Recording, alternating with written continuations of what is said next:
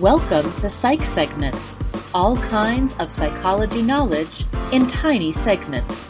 Hosted by your personal psychology professor and made for the psychology student or student at heart.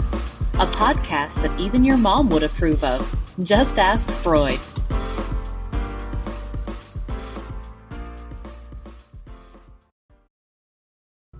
Hey, thanks for joining me for Psych Segments. I'm glad to have you with me today. And if you're taking a Psych 101 course, I hope it's going well. And we're going to talk today a little bit about the different consequences that are seen in operant conditioning. So operant conditioning is a type of conditioning or learning that basically states that any type of behavior, observable, chosen behavior, is going to be conditioned through a system of consequences. To review the basic principles of operant conditioning, think of it in a three-step process.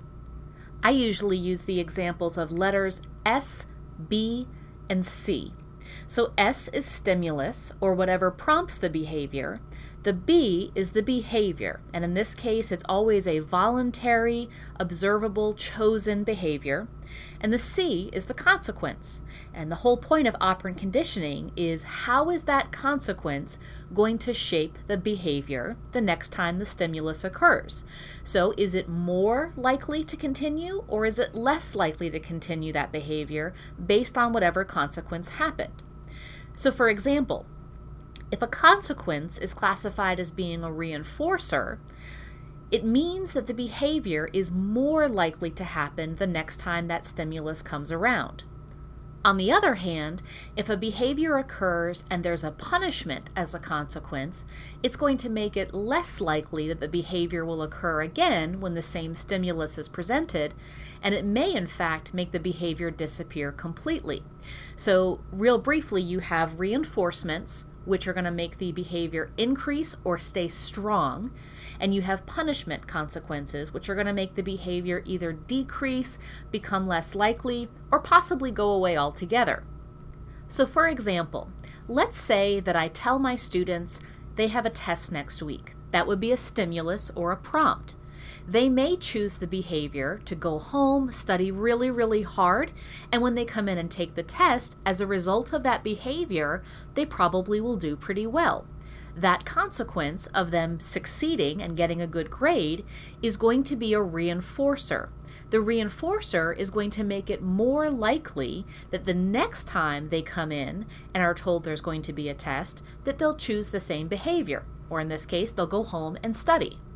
However, if I tell my class, hey, you have a test next week, and a student chooses to go home and blow off studying and say, forget it, I don't like that class, and doesn't prepare, chances are when they come in to take the test, the consequence of their behavior of not studying is going to result in a very poor grade. In other words, it's going to be a punishment.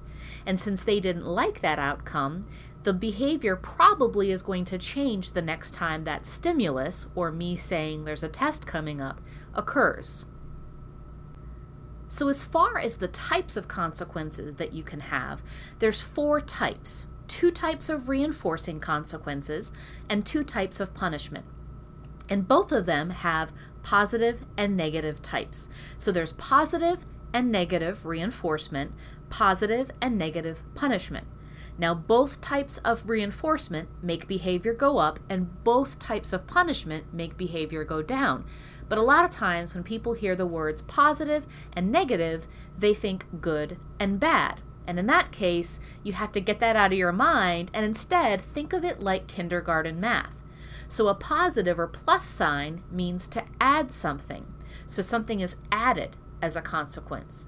Where a negative or negative minus sign means to take away something. So in this case, the consequence is something is being taken away. So to start with, let's talk about reinforcement. Positive reinforcement is probably the easiest of all 4 consequences. Positive meaning something's being added, and in this case, it's something being added that you like, something good. Because what we're trying to do is reinforce a behavior that we want to keep strong.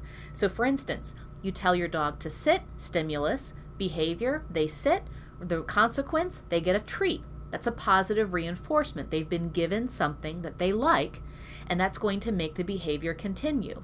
Getting a hug, getting praise, getting a monetary bonus at work, even getting a sticker when you're a little kid, all of those things are considered to be positive reinforcements.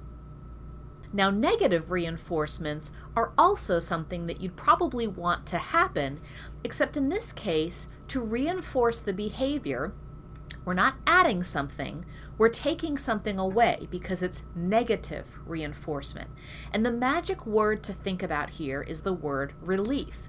Because here, we're not taking away something you like, we're taking away something you don't like. And when something you don't like is taken away, you feel relief. So for instance, I often ask my classes what their least favorite chore was when they were growing up. What did they hate to have to do? And the most common response I get is doing dishes. So let's say that when you were a teenager, your parents said to you, hey, if you go outside and mow the lawn, you don't have to do dishes for a whole week. Now, they want you to choose the behavior of mowing the lawn. Now, they're not going to give you $20 for mowing the lawn. In this case, they're saying, if you choose that behavior, we'll take away something you don't like. In other words, you'll feel relief because you don't have to do the dishes. It's kind of like if I have a headache, stimulus, and behavior, I take Tylenol. The consequence is going to be my headache going away. So something I don't like is being taken away, and in this case, it's the pain. So the next time I stimulus get a headache, I'm going to choose the same behavior of taking a Tylenol because I liked when last time the pain went away as a consequence. Either way, positive and negative reinforcement are most likely going to cause the behavior to strengthen or increase in occurrence. Now on the flip side, if you take punishment as a consequence, you can also have positive or negative punishment.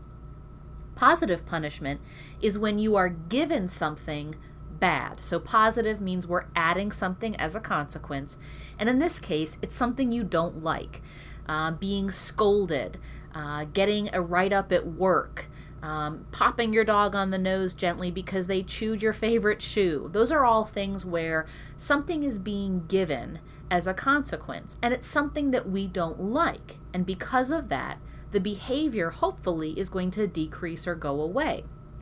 Now, negative punishment is when you're taking something away, negative, but in this case, you're taking away something the person does like, and that is very punishing.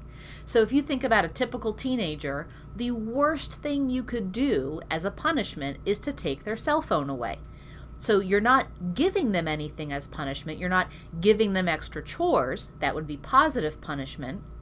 In this case, what you're doing is you're taking away something they like. And if you take it away, that is going to cause them, hopefully, to decrease or stop that behavior the next time whatever stimulus occurs. This is one reason that negative punishment oftentimes is stronger than positive punishment, because as human beings, we're going to work very, very hard to avoid things that we like being taken away from us. For instance, one of the most common punishments you see for children is getting toys taken away or being grounded. Both of those are negative punishments. In one case, you're getting a toy removed. In one case, you're getting your freedom removed. You don't get to go play. You don't get to have free time. For adults, if you think about what prison is, basically, jail is getting your freedom taken away, so you're not able to do the things you want to do. So prison is really negative punishment. Now, if you're wondering why doesn't punishment work every time, that's a topic for a future podcast, and it's actually pretty interesting, because with the laws of operant conditioning, you would think if a punishment was a consequence, it would always decrease behavior, and sometimes there's a reason why that might not occur. So there you have it. There's your positive and negative punishment and reinforcement type consequences, which kind of helps understand why we either continue or stop doing certain behaviors. So thanks for listening to the podcast. I hope you enjoyed it. And if you're taking a test soon in your general psychology class, I wish you the best of luck. That's why we're here, to survive Psych 101. Thanks for listening. If you've enjoyed today's episode of Psych Segments, make sure to subscribe to the podcast. For more psychological knowledge, check out the blog at www.psychsegments.com or follow me on Twitter to suggest topics for future episodes. I'd love to help you on your journey to understanding psychology and how it relates to you. Thanks for listening.